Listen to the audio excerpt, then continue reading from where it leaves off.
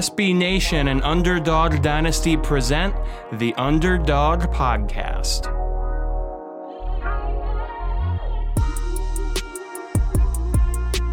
Welcome everybody into another edition of the Underdog Dynasty Sunbelt Podcast. I am your host, as always, Brian Stone, joined by Matt Miguez for a eighth consecutive week now through the previews and the start of the football season. Matt, say hello to everybody at home.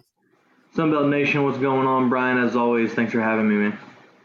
Yeah, absolutely. So just going ahead and jumping into some of these games from this past week, we will be looking at the week 4 and doing a recap on that, and then the limited slate for the week 5 Sunbelt slate. So starting off Thursday night, we kind of thought South Alabama would be able to do a little bit more than what they did, but UAB, I mean, for lack of a better term, spanked them by a margin of 42-10. You know, I thought that I thought the Jaguars would be able to be a little frisky and give some resistance to the Blazers, but it really looked like pitch and catch out there for UAB. And, you know, keep in mind, UAB was using a backup quarterback. Bryson Lucero was their second string quarterback this year. Tyler Johnson is their starter, but he's out indefinitely with an injury of some kind. So they went with their backup, Bryson Lucero, and 18 of 28 for 319 yards and 2 scores. That's not a bad day. It really seemed like whatever UAB wanted to do on the offensive side of the ball, they just did it. I caught most of this game. I kind of cut it off at a certain point just because it was so much of a blowout that I think I watched it until UAB scored their first touchdown of the fourth quarter, and then I was like, all right, I've had enough. But yeah, like I said, it was just easy pitch and catch for Bryson Lucero to Austin Watkins to his other receiver, Myron Mitchell. Watkins went absolutely berserk for the Blazers in this one. 7 catches, 183 yards, and a score. They also didn't have much trouble running the ball. Spencer Brown, 20 carries, 105 yards, and 3 scores. Matt, how much of this can you chalk up to? Did South Alabama's defense start rearing kind of its ugly head and showing some of the same problems they had last year?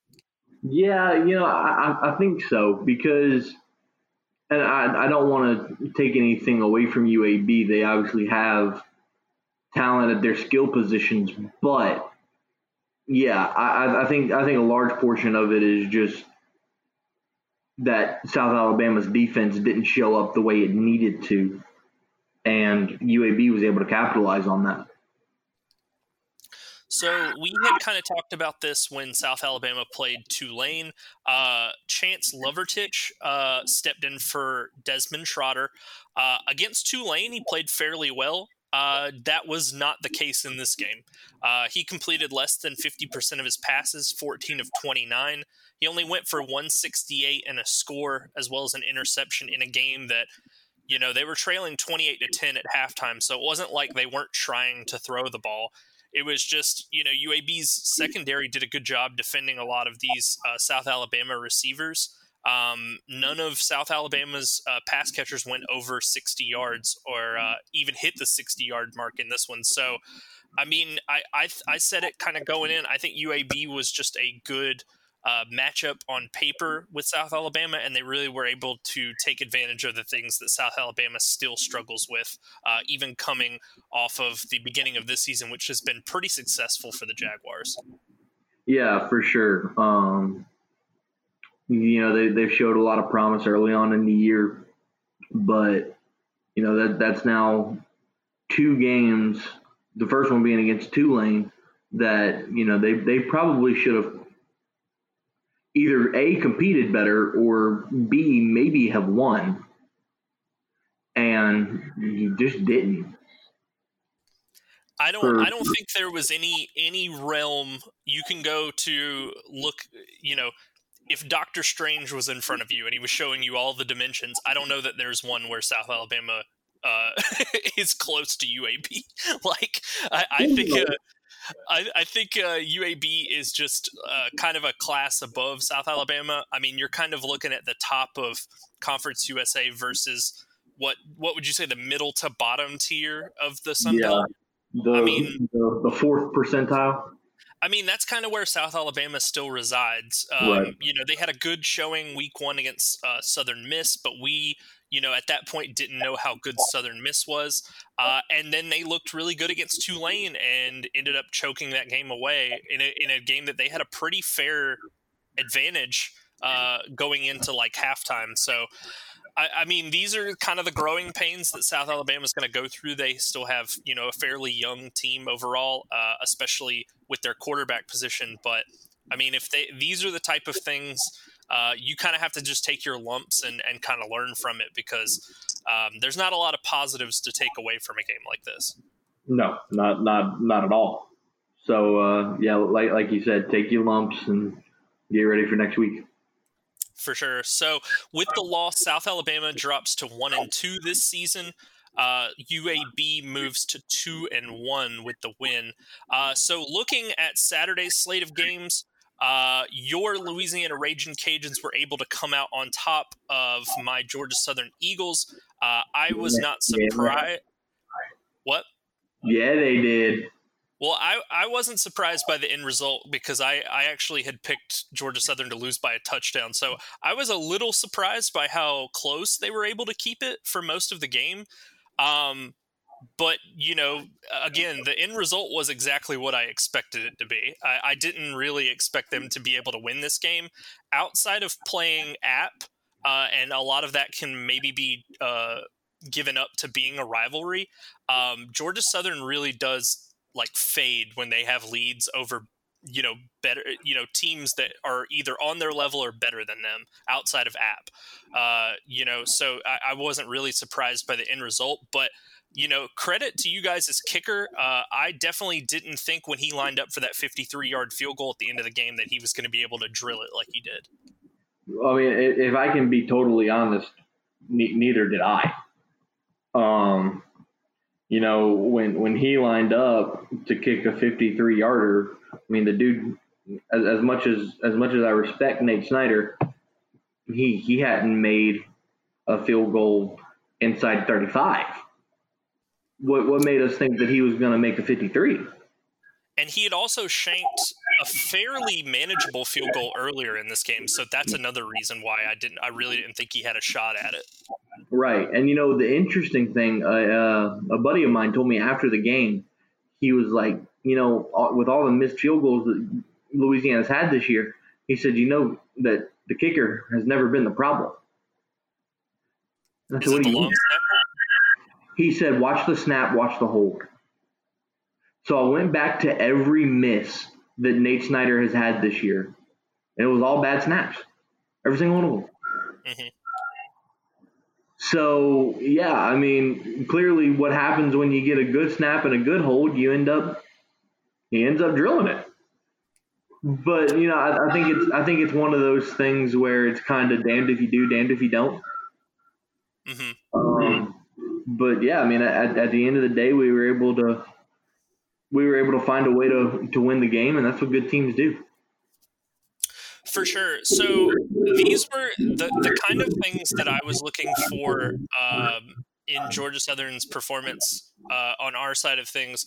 Shai Werts, I mean, had to throw the ball way more than he probably should have.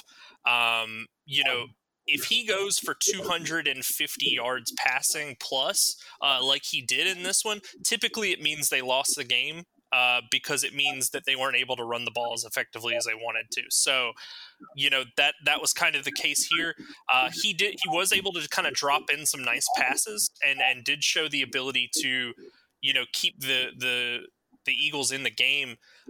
I mean, it just kind of goes back to this offense is fully predicated on basically just requiring Wirtz to make magic out of nothing. You know, right. So that's been their biggest problem, and it continues to be a problem. I mean, you can clearly see when the time comes, he can make it happen. You just can't ask for all of your points to come from that, which is kind of what they asked for, especially like the later this game went on. So I mean, that's kind of always been my beef with the play calling and Bob DeBess. So let me ask you this, since you covered Georgia Southern, you can answer this better than I can. Why was Wesley Kennedy III not more involved in the rushing attack? So I don't know this either. I even tweeted at one point asking if he was on a touch restriction because he hadn't played all season. I mean, we'd only had one game before this, and he was one of the 33 that were out. It seemed like he was on a touch restriction, and I don't really understand why, but a lot of Georgia Southern's decision-making doesn't get revealed until after the game is already over. Right. But I still haven't seen anything that says this is why he didn't touch the ball more than, I mean, he had 9 touches. So, and he had 205 yards, he had 105 yards receiving on 2 catches. So clearly, they needed his explosiveness. But again, this is something with DeBess.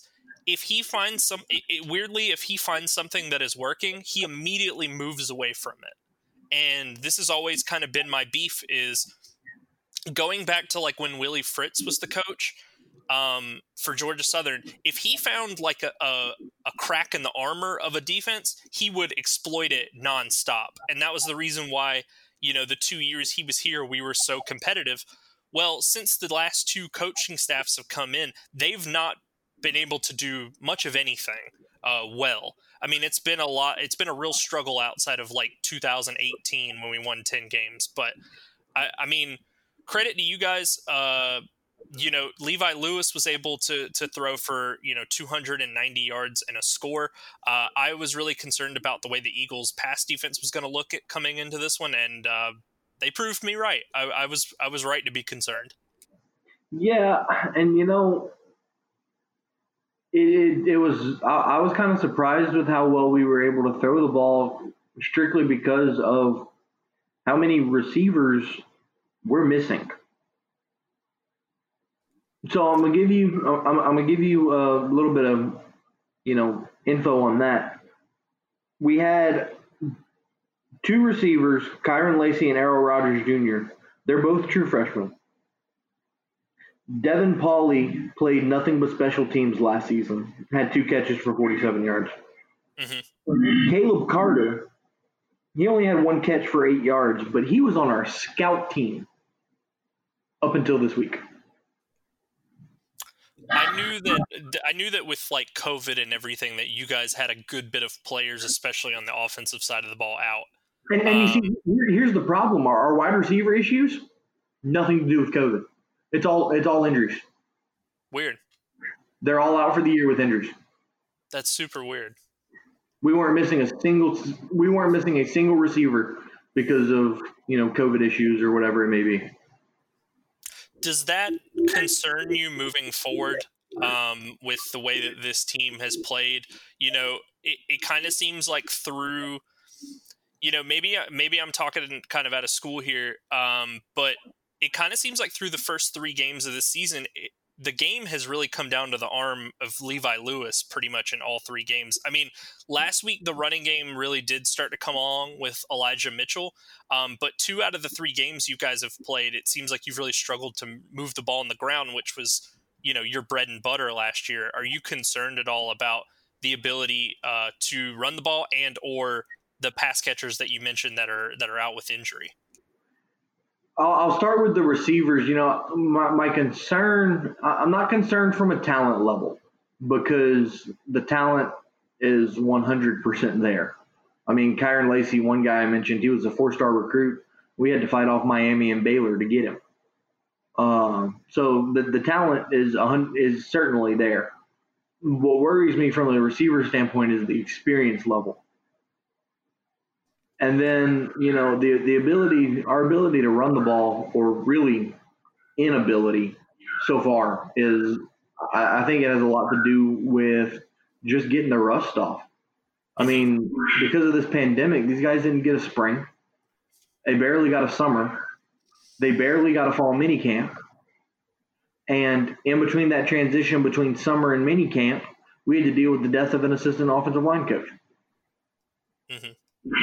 So I think it's a lot of things that have charted up into one big thing, and I think it's just going to be one of those things where it's going to take some time for the running game and the offensive line and whatnot to really get clicking to the point where we were last year. Yeah. So, obviously, like I said, this game really, really did end up hinging on the arm of Levi Lewis. I was pretty impressed with you guys' receivers and the ability to kind of make things happen after the catch.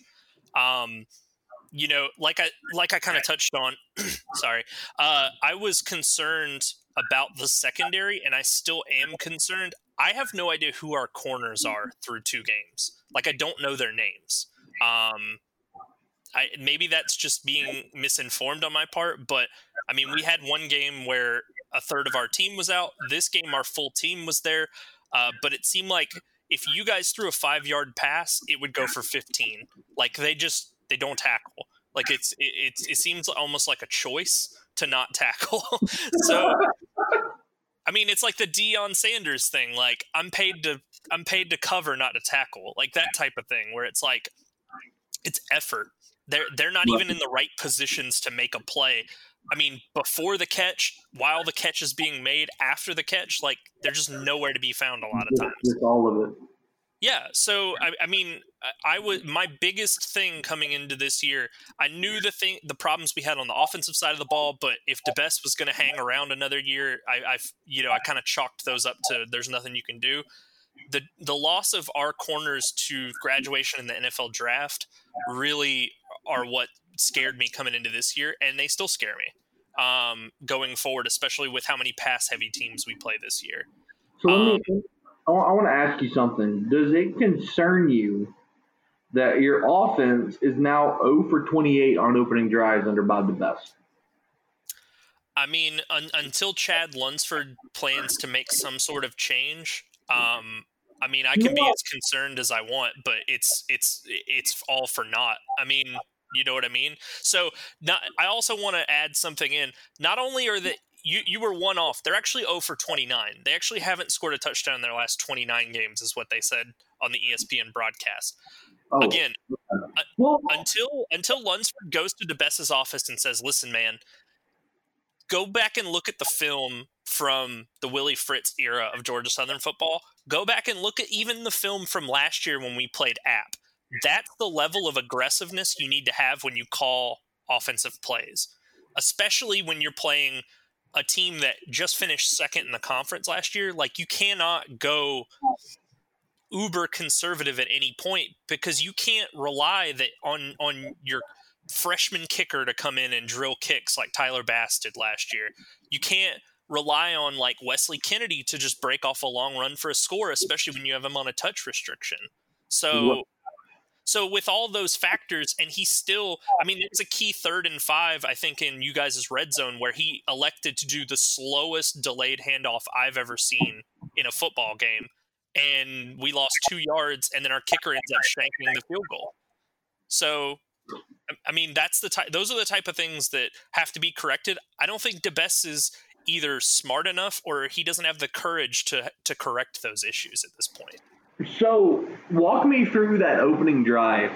You know, your offense really moved the ball well on us on that opening drive, and you guys got down to the 2-yard line, I think it was, before we made that big 4th and goal stop with Cam Pedesclo. But yep. Did the play calling get conservative as you guys got closer to the end zone, or? Yeah, so that's always kind of been my issue with DeBest is when, you know, on that opening drive and even throughout the game, it really felt like attacking you guys' edges on the outside and running some speed option was really working. And as soon as the game gets to a point where you need some points on the opening drive, and if you're going to go for it on 2 4th downs, then you need to mix up the play calling somewhat. Like, run a play action or something, get a tight end out in space, get a receiver on a drag route, like, do something different. And that's when he starts to fall back on his laurels and is like, inside handoff, inside handoff, inside handoff. I mean, that was kind of how that drive ended. So I mean, that's always been my issue with him. Like I said, I'm just completely out on Bob DeBesse. I don't think there's anything that he can do at this point to turn it around to make me believe in him as an offensive coordinator again. I will be more optimistic about our offense once Lunsford makes the necessary move to fire him and bring someone else in. Yeah. And, you were talking about how early on in that drive you guys were attacking our edges, which, I mean, I think that was incredibly smart because between our two starting defensive ends and our two starting outside linebackers, we were missing 3 of the 4. Well, and that's the type of thing I mean. That's the type of thing I'm saying is when it comes time to win those plays, they do a lot of like inside handoffs, and it's really tough to watch because it's just so boring and there's no variety there. And I mean, I don't know. Like I said, I'm completely out on DeBesse. It's like an old dog, new trick situation. Like he's just not going to change who he is at this stage. And if he's not going to, then we have to make a change in order to do something, because I actually believe the quarterback coming in after Wirtz he's not as good as a runner, but he's a better passer. So we truly, and his name's Justin Tomlin, but we really do need to bring in somebody who can use him to his strengths and not just be like, I don't know, guy, go figure it out, which is a lot of what DeBesse does with Wirtz. What do you think about the ESPN broadcast and how they kept calling Shay? I honestly don't mind as long as they don't call us Georgia State. I don't really have a problem with it. I've watched so many bad ESPN3 announcers who would just blatantly be like, the Panthers line up for 1st and 10 here. And it's like, do you not know who's playing today? Are you that confused to where you're like, yeah, I just have no clue? Like the thing that bugged me about it is, so Beth Mowins, she has called, numerous softball super regionals, and actually a lot of times in Lafayette. She's called Monday Night Football for a brief period. Like, she has a resume. And then she comes into Lafayette to call this game and constantly says Shay Wirtz and constantly calls us Lafayette.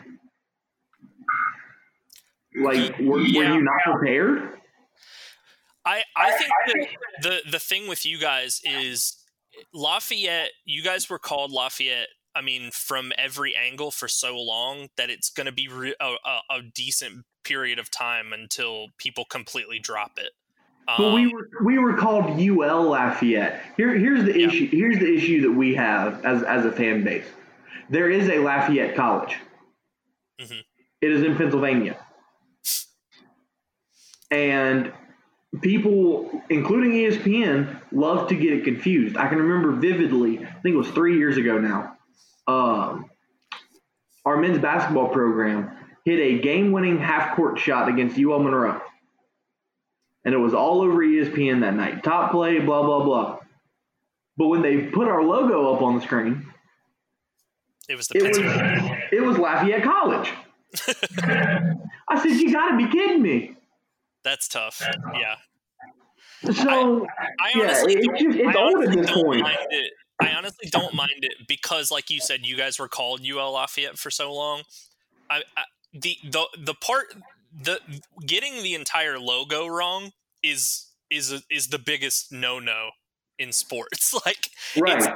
I mean, to us, I know it's not on the same scale, but to us, it's like mixing up the New Orleans Saints and the New England Patriots. Just because they have the word "new" in their name doesn't mean they're the same team, Right.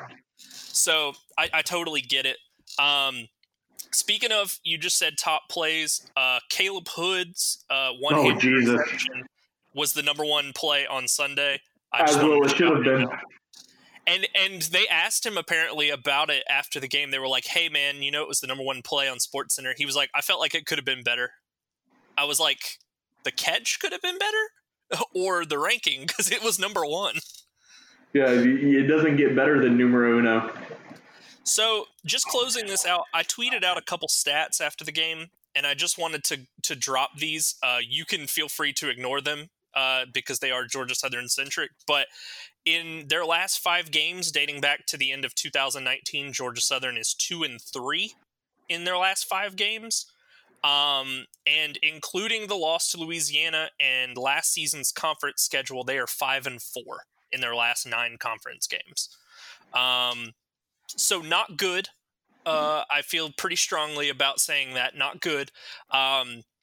You know, at the end of last year, when we beat Georgia State and moved to 7-5, Chad Lunsford kind of had a Bart Scott can't wait moment after the game, doing an interview, and was super fired up, and was like talking about the people that didn't believe in them and blah blah blah. But to go 2-3 in your last 5 and 5-4 dating back to last year in conference play, I don't know, man. I got to see it on the field before you give another fired up Richard Sherman "don't ever talk about me" type of interview after a game. Yeah. Yeah. I mean that's not the way you should handle that situation. That's not the way you should carry yourself, especially when, like you said, the stats really aren't there to back it up. Absolutely. If they were, blowing every team in the Sun Belt out and were last year's App State team and they had doubters, I would totally understand it. However, they were 7-5 and ended up losing their bowl game and finishing 1 game above 500 for the season. Right. With that game, Louisiana moves to 3-0 this season, 2-0 in the Sun Belt. Georgia Southern drops to 1-1, including 0-1 in the Sun Belt. Continuing to move through the games from Saturday's slate, App State played what was a close one through about a half of football with Campbell. They ended up pulling away in the second half and scoring, I believe it was 35 unanswered from the beginning of the third quarter to 3 minutes left in the game. Yeah. So at one point in this game, it was 13-7 Campbell with 11:30 to go in the second quarter. And App just ended up pulling away. I mean, we kind of talked about this last week with the loss to Marshall. Do you think there's any reason for them to be concerned as a fan base for their team? Absolutely. The only reason that they won this game is because of Dietrich Harrington.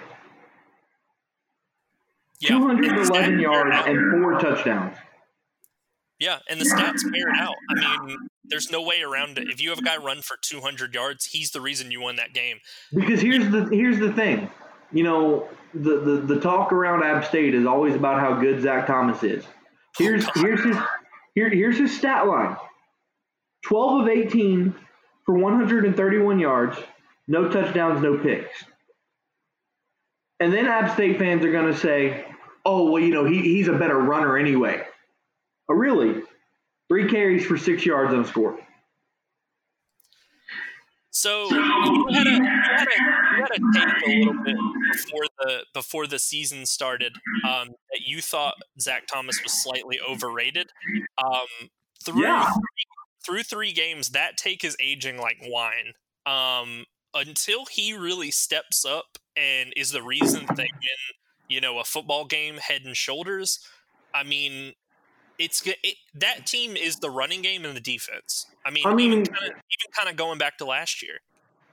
I mean, my thing with Zach Thomas is he is a good quarterback, but man, there are people in Boone that think he is the best thing since sliced bread, and I'm just not buying it. Well, I think when you look at the things that he's accomplished, you can definitely see why they think that.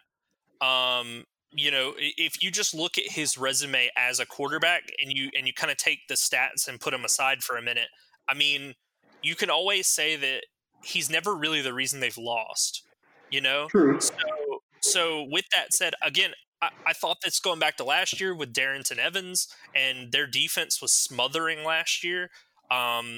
the defense and the running game is the reason they win games. It's not the arm of Zach Thomas. It's not the legs of Zach Thomas. I mean, to put it in perspective, I'm looking at their stats right now. They had only 4 different receivers catch a pass. He completed 12 passes the entire game. So on average, he completed 3 passes per quarter. Like, how ridiculous is that? It's not good. And, I think, and I'll tell you, in my opinion, who I think is at fault, and it's not Zach Thomas. It's the system. Because if you look back on it, under Satterfield, Zach Thomas had success.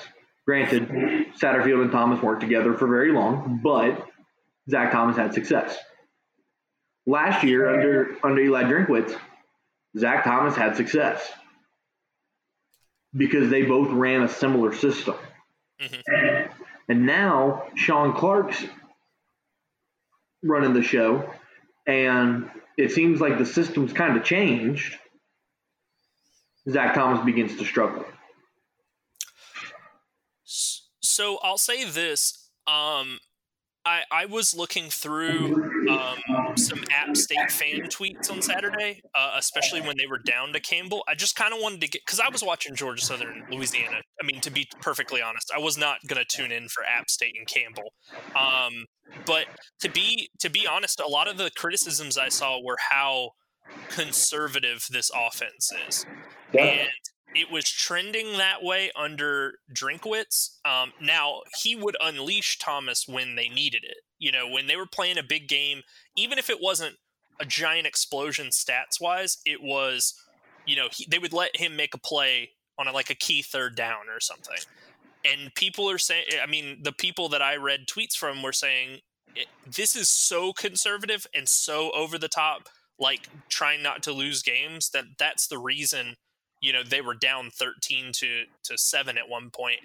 I think it's going to get them in a little bit of trouble when they start playing kind of some more of the upper crust of the Sunbelt teams, because I'm not taking anything away from Marshall last week, but they were able to hold App to 7 points. That didn't really happen last year. Well, I'll say this: if they want to stay conservative for their next game, I wouldn't complain. That's a very altruistic thing to say. I would not complain. And if they want to continue that through the Georgia Southern game, totally fine. Right. Hey, go Eagles, baby. Well, so here's the thing with them. To me, they play some good offenses this year. When you look at their slate, they have you guys, Louisiana. They play us every year, and we seem to come alive for some reason for that game specifically. I don't know why they don't carry that same energy to every game, but I digress. So Arkansas State, they play the week after Georgia Southern. They play Troy this season. They play Coastal this season. Georgia State has shown some flashes. The 2 cakewalk games that they have remaining seem to be Texas State and ULM. Texas State has even showed the ability to get a little frisky, but we'll have to save that for a later time because we don't really know what they're working with so far. What I'll say though, a lot of these teams, if your defense has any holes whatsoever, a lot of these teams are just going to exploit it, and they're not Campbell and they're not Charlotte and these other 2 teams that you've beaten. They're closer to Marshall than they are Campbell. So, I think there's a little bit of reason just to be concerned based off that. I don't know if Sean Clark thinks they're just good enough to be super conservative and still win. It worked against Campbell, but I can't say it's going to work long-term against these other Sunbelt teams. Well, right. Sure, it worked against a D2 school. Hey, they're FCS. Oh, okay, D1.5. Sorry. The thing is at the end of the day, Campbell is a highly inferior competition to what App's going to play down the stretch. Right. Maybe outside of ULM, but Yeah, I mean, it worked against Campbell, but what works against Campbell, especially if you were down a touchdown in the second quarter, isn't going to work down the stretch for you. Mm-hmm. So, yeah, I mean, if I'm in Boone, if I'm a fan of App State, yeah, I'm concerned marching into conference play for sure.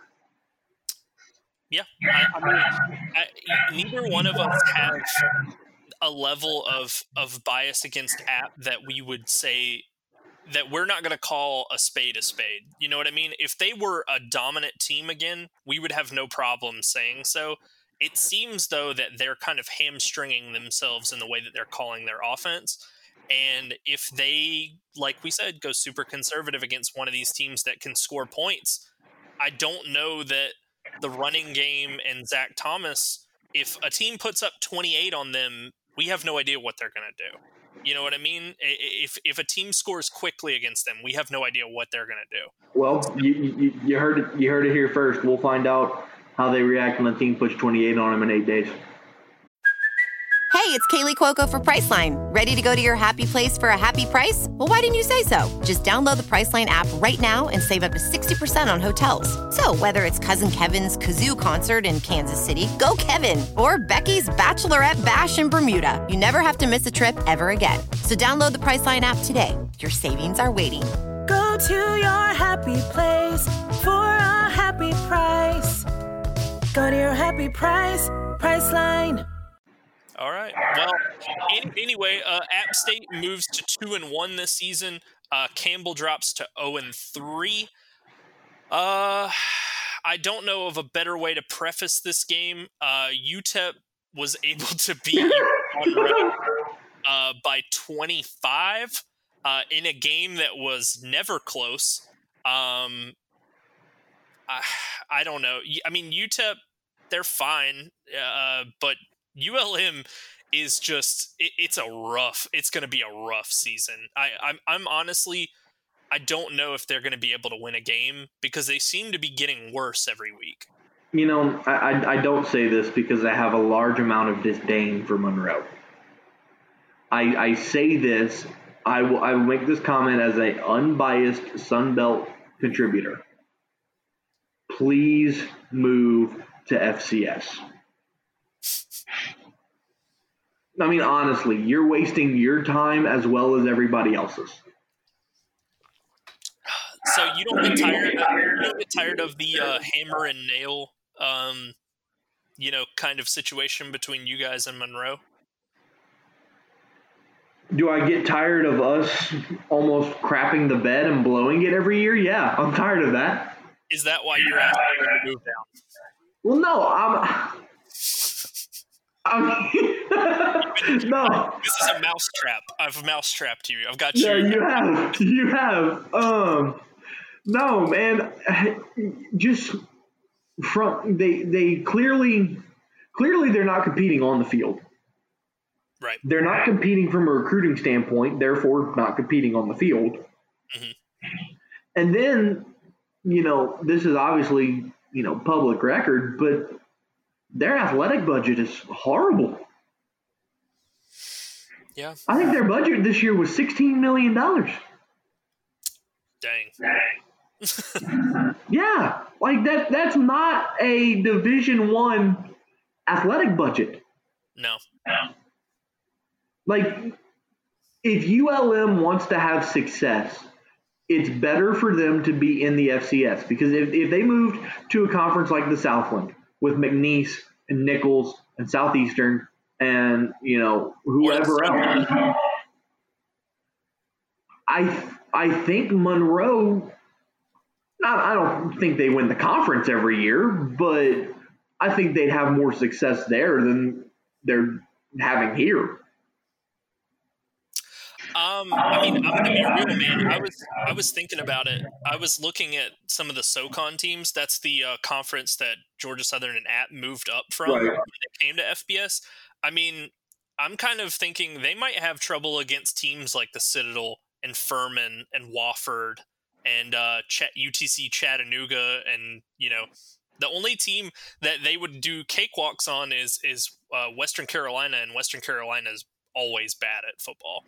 But it's tough because we, as Sunbelt contributors, writers, typically have to find something positive to say, and it's almost impossible when you look at this. There's no positives. Yeah. Yeah, they got dominated from every angle. In a game that they were a 9-point favorite.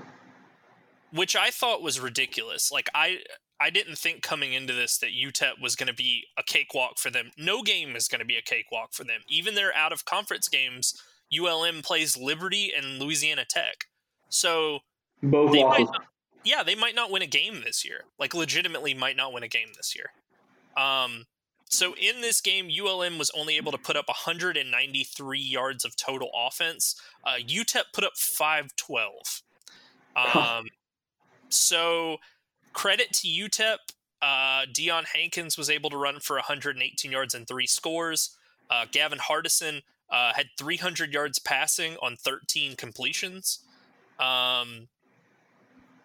Josh Johnson for ULM was their leading rusher, 9 carries, 19 yards. Colby Suits didn't do much. Their leading receiver had 63 yards for the Warhawks. UTEP had 2 receivers go over 100 yards. I don't know. There's not much to glean from this one other than ULM's going to really struggle this year. Yeah, no, I was just looking at their remaining schedule. I think the only game that they could win is South Alabama. Yep, I do too. So with that loss, ULM moves to 0-3 this season. UTEP moves to 3-1. So the next game down the list was a closer game than I was expecting, but Texas State really blew it there at the end. The last? Well, sorry, second to last. My scoreboard on ESPN here is out of order time-wise, but second to last, Boston College came out on top of Texas State 24-21. Boston College was able to score 10 points in the final 1 minute and 11 seconds of action to overcome Texas State, who had held a 21-14 lead throughout basically the entire fourth quarter until Phil Jerkovic found Hunter Long, their tight end, at the 1:11 mark, and Boston College drilled a 36-yard field goal to end the game. At one point, according to ESPN, Texas State had a 91.3% win probability with 1 minute and 11 seconds left to go. God, do you know what that win could have done, not only for the conference, but for Texas State University? Well, me looking at the scores of this one, I thought that for sure they were going to be able to at least go to OT and give themselves a chance to win. I was impressed by the way that they were playing. And when I saw that there was only a minute 11 left, I thought, oh, well, they have this one pretty much wrapped up. I mean, there's no way, right, that they could blow a 10-point lead with a minute left. Well, they proved me wrong because they were able to do just that. I mean, I understand Boston College is a better team, but if Texas State wants to get to the next level, which would, I guess, be the middle of the conference of the Sun Belt, these are the type of things you got to close teams like this out. Just because even from a talent perspective, I get that the Eagles have more talent than the Bobcats do on paper, but if you have that kind of lead, you have to just be able to kind of run the clock out and be done with it. Yeah, no, I mean, you in a game like that, like you said, 21-14 with a minute left in the game, you got to find a way to get it done. You have to. Sure. And you certainly can't give up 10 points in that last minute to lose it. Right. Yeah, no, I mean, I think it'd be a different story had they forced overtime and lost. But yeah, no, you can't give that game up like that. Absolutely unacceptable. So kind of going back to what we talked about last week, Texas State decided to insert Brady McBride in back at quarterback. He played fairly well, 19 of 29, 2 touchdowns and a pick. Definitely didn't make, Spavital look bad for making the switch back from Tyler Vitt. But I mean, it all just came down to their ability to close out Boston College. I mean, Phil Jurkovec, the Boston College quarterback, just ended up making more plays than Texas State was able to account for.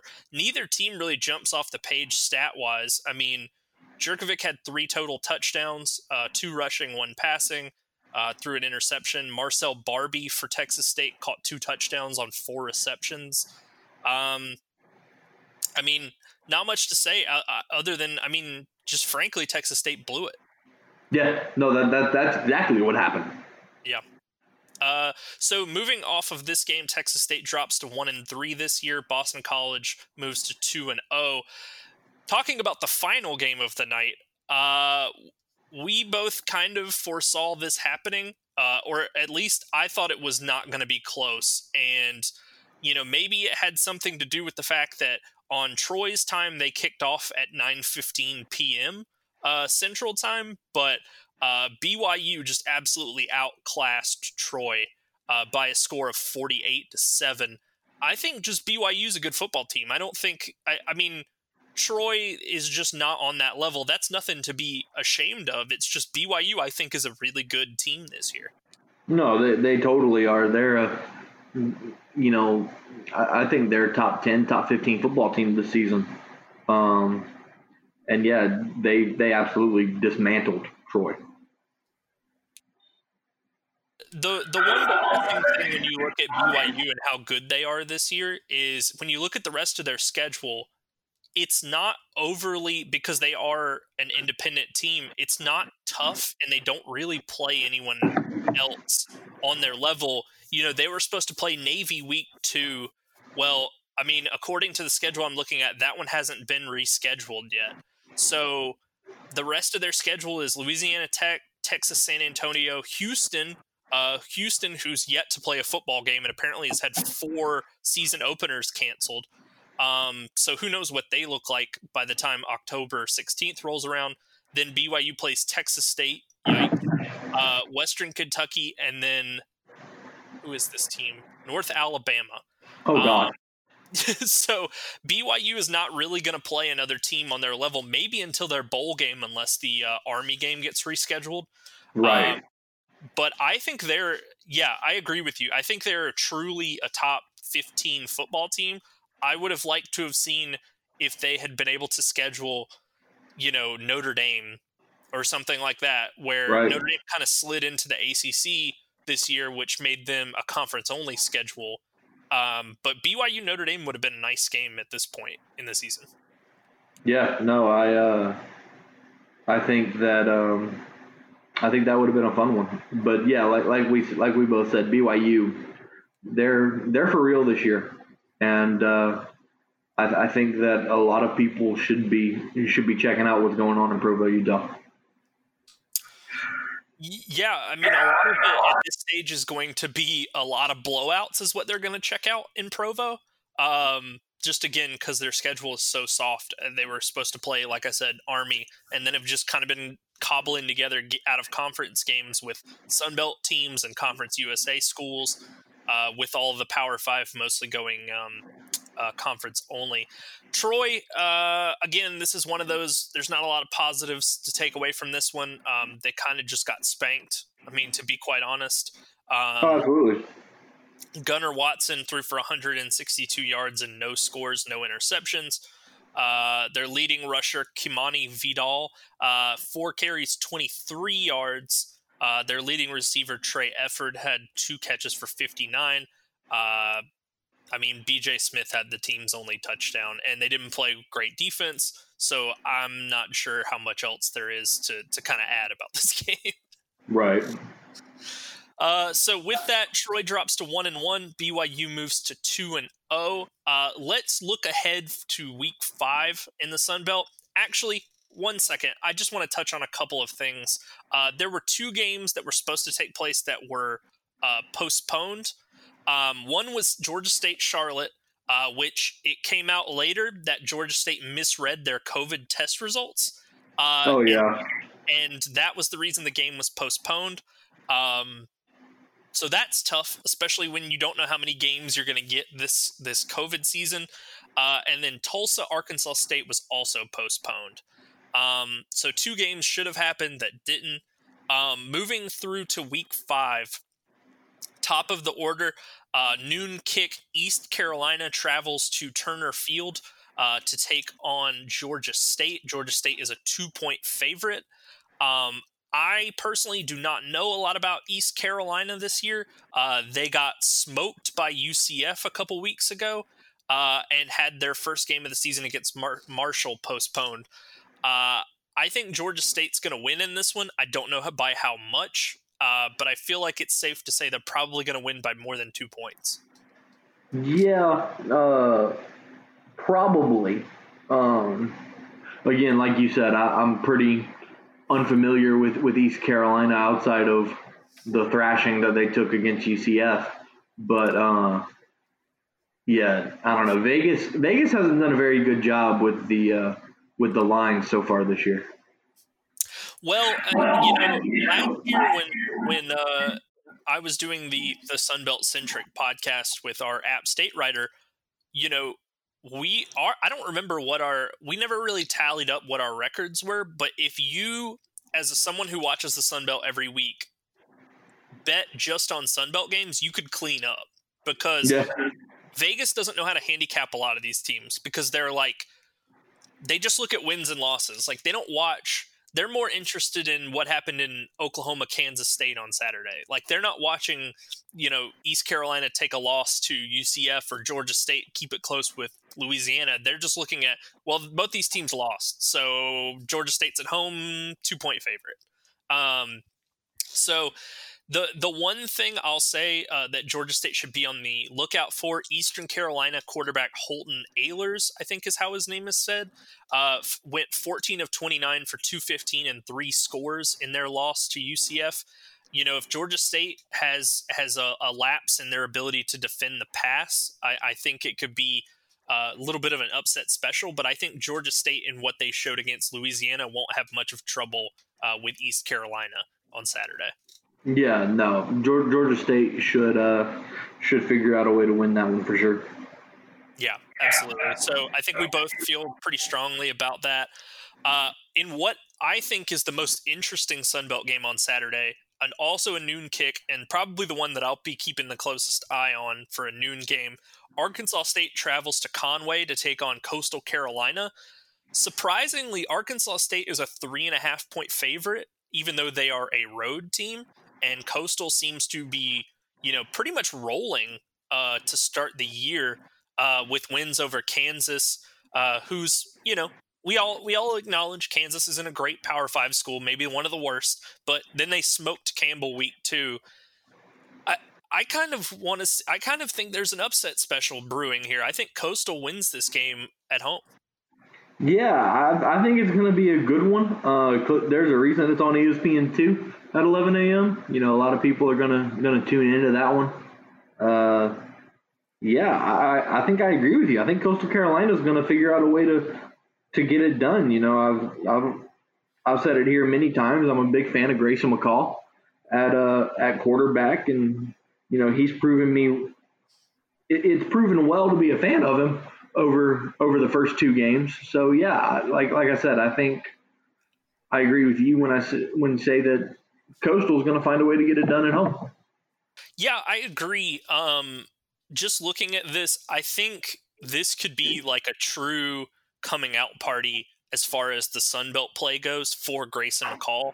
And I know that we've kind of been on the Grayson McCall train. You were even in preseason, but I've kind of hopped on after week 1 when they played Kansas.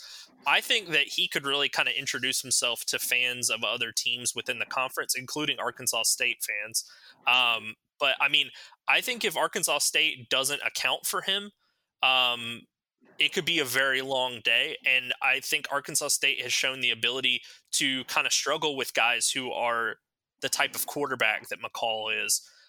Not to say that Arkansas State can't win this game, but I don't see how they're 3.5-point favorites. Maybe that's another thing with Vegas coming off the Kansas State win, that Vegas looks at Arkansas State and goes, well, they're clearly the better team. I mean, I'm not sure I agree at this point, especially when Arkansas State has to go play on the teal turf. Right. Yeah. I mean, dude, that teal turf's kind of intimidating. I'm not even gonna lie. You know, I was very nervous when we went there last year. Clearly, after the fact, I had no reason to be. But yeah, Coastal Carolina finds a way to get it done. 100%. I think if Arkansas State wins this game, it's going to have to be another big game from Jonathan Adams Jr., who was really showing out in that win over Kansas State. I think he's really going to have to kind of carry the load here if Arkansas State wants a chance to win, because they're going to have to fling it. Coastal can score points in bunches. Arkansas State's been able to score even when, you know, they took a loss to Memphis. They were able to put some points up and kind of keep it close. So I think it's going to be, this is the most interesting Sun Belt game on Saturday. So everyone keep an eye out for that game at noon Eastern time on ESPN2. So 7 o'clock kick moving down the slate of games. Georgia Southern travels to Monroe. You know, at this point, looking at the betting line, Georgia Southern is a 20-point favorite, which I don't feel they're going to cover. You know, last year, Georgia Southern was able to win 51-29, but a lot of that came because they had a couple big plays at the end when the game was essentially in garbage time to kind of cover the spread. So if they don't get another onside kick return, the Eagles, for a touchdown, I don't see them covering the 20 number. I think they will beat UL Monroe, though. I think it would be a huge shock if Monroe was able to bounce back from the showings they've had early this year and beat Georgia Southern. You see, I disagree. Not only does Georgia Southern win, they find a way to cover and then some. That game is going to get ugly. I just think it all comes down to UL Monroe's ability to defend the run. And which they can't. Right. That's going to be a problem. Colby Suits, the ULM quarterback, has not been able to make teams pay through the air, which I think is one thing that if Georgia Southern was playing them and they had a Caleb Evans like they did last year, I think it would make this game a lot more interesting. Until I'm proven otherwise, I don't see Suits able to torch them through the air. I mean, I'm not writing them off completely and saying they can't throw the ball. However, that's kind of been their Achilles heel through the first 3 games. Yeah, and then, you know, the other thing is ULM just lost their best defensive player for the season. You know, Corey Strider had surgery on his wrist yesterday and is going to miss the rest of the season. Yeah, that's tough. So, yeah, I mean, in my opinion, Monroe has no answers defensively. And, yeah, the way Georgia Southern played against Louisiana, if Georgia Southern can keep that up, Georgia Southern's going to run the table on that one. So I just did a little bit of math here. UL Monroe in their first 3 games on offense is averaging a whopping 10 points per game. They scored a touchdown against Army. They scored 17 against Texas State and 6 against UTEP.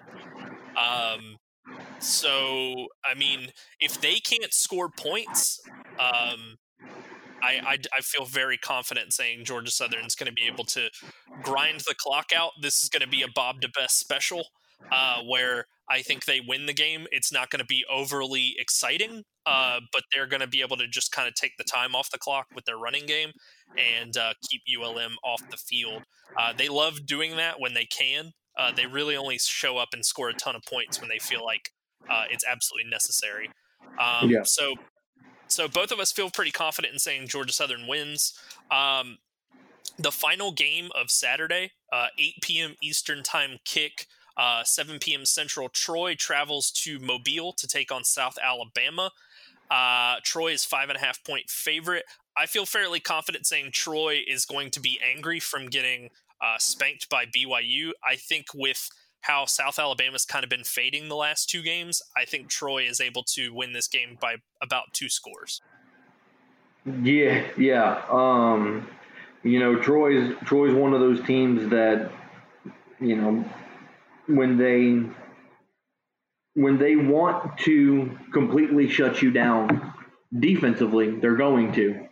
And then they're known around the country for scoring in bunches, which is, I think, against a weaker South Alabama defense, is exactly what they're going to do.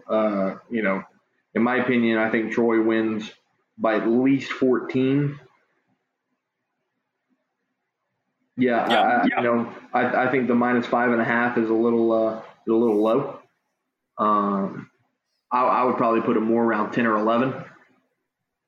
But it'll be a good game for Troy to figure out where they are as a team.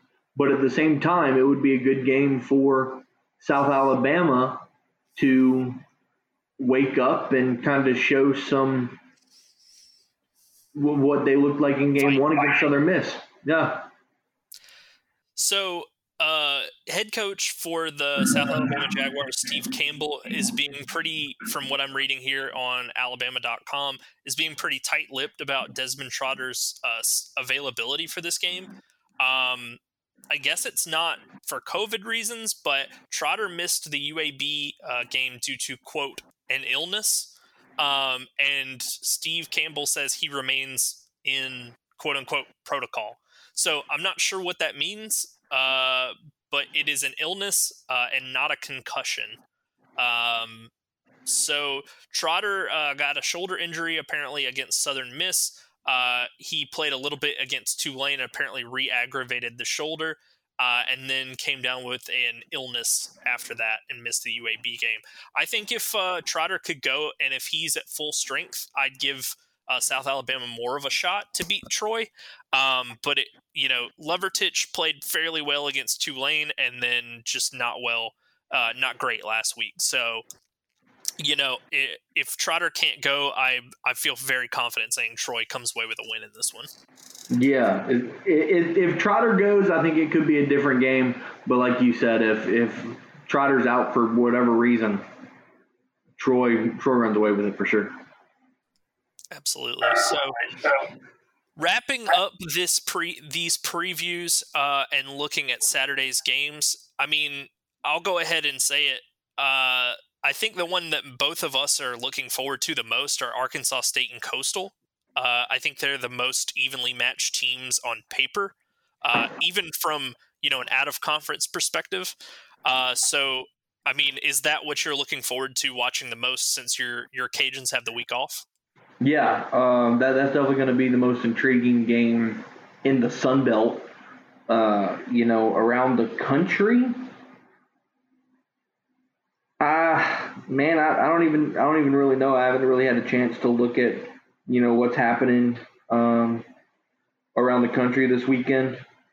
But in terms of a Sun Belt game, yeah, for sure, Coastal and Arkansas State is definitely going to be the best one on the schedule. I think for fans of Sun Belt teams, it may be a good excuse to watch that game at noon between Coastal and Arkansas State, and maybe look at some Power 5 games. I hate to kind of advocate for that, but there are no games on the slate from noon Eastern until 7 Eastern. So maybe keep an eye out for a game like Alabama and A&M. Maybe watch Auburn and Georgia a little bit at 7:30. Iowa State. That one too. If Iowa State shows a pulse, that could be interesting. They haven't yet, but yeah, they're not very good at that this year. I don't want to get off topic because this is a Sun Belt podcast. Did you see the pass that Brock Purdy threw against TCU on Saturday? Did you see that? Okay. Yes. Okay. And are we really getting off topic? I mean, Louisiana did beat them. It's off topic because they play another Big 12 school, but I mean, I honestly, if you said Iowa State, I could not go without bringing up that backwards pass that he threw right to a Horned Frogs defender last Saturday. Yeah, that wasn't Brock Purdy's best move. No, but So wrapping up this edition of the Sun Belt podcast, Matt, tell everybody at home where they can find you on social media. You can find me on social media at MiguezMatt as well as Rage and Review. And for all the Sunbelt people that listen, if you're looking for some good App State clean hate, definitely tune in to my UL podcast this week because it's App State Hate Week. So I have a question. Are you just going to go 2 weeks railing on App State then? Absolutely. Absolutely. I might have to tune in. What are we going to do? I might have to tune in then. Yeah, you definitely will. All right. So as always, you can find me on Twitter at WatchTheStone. We will be back next week to recap this short slate of games and get into Week 6 in the Sun Belt.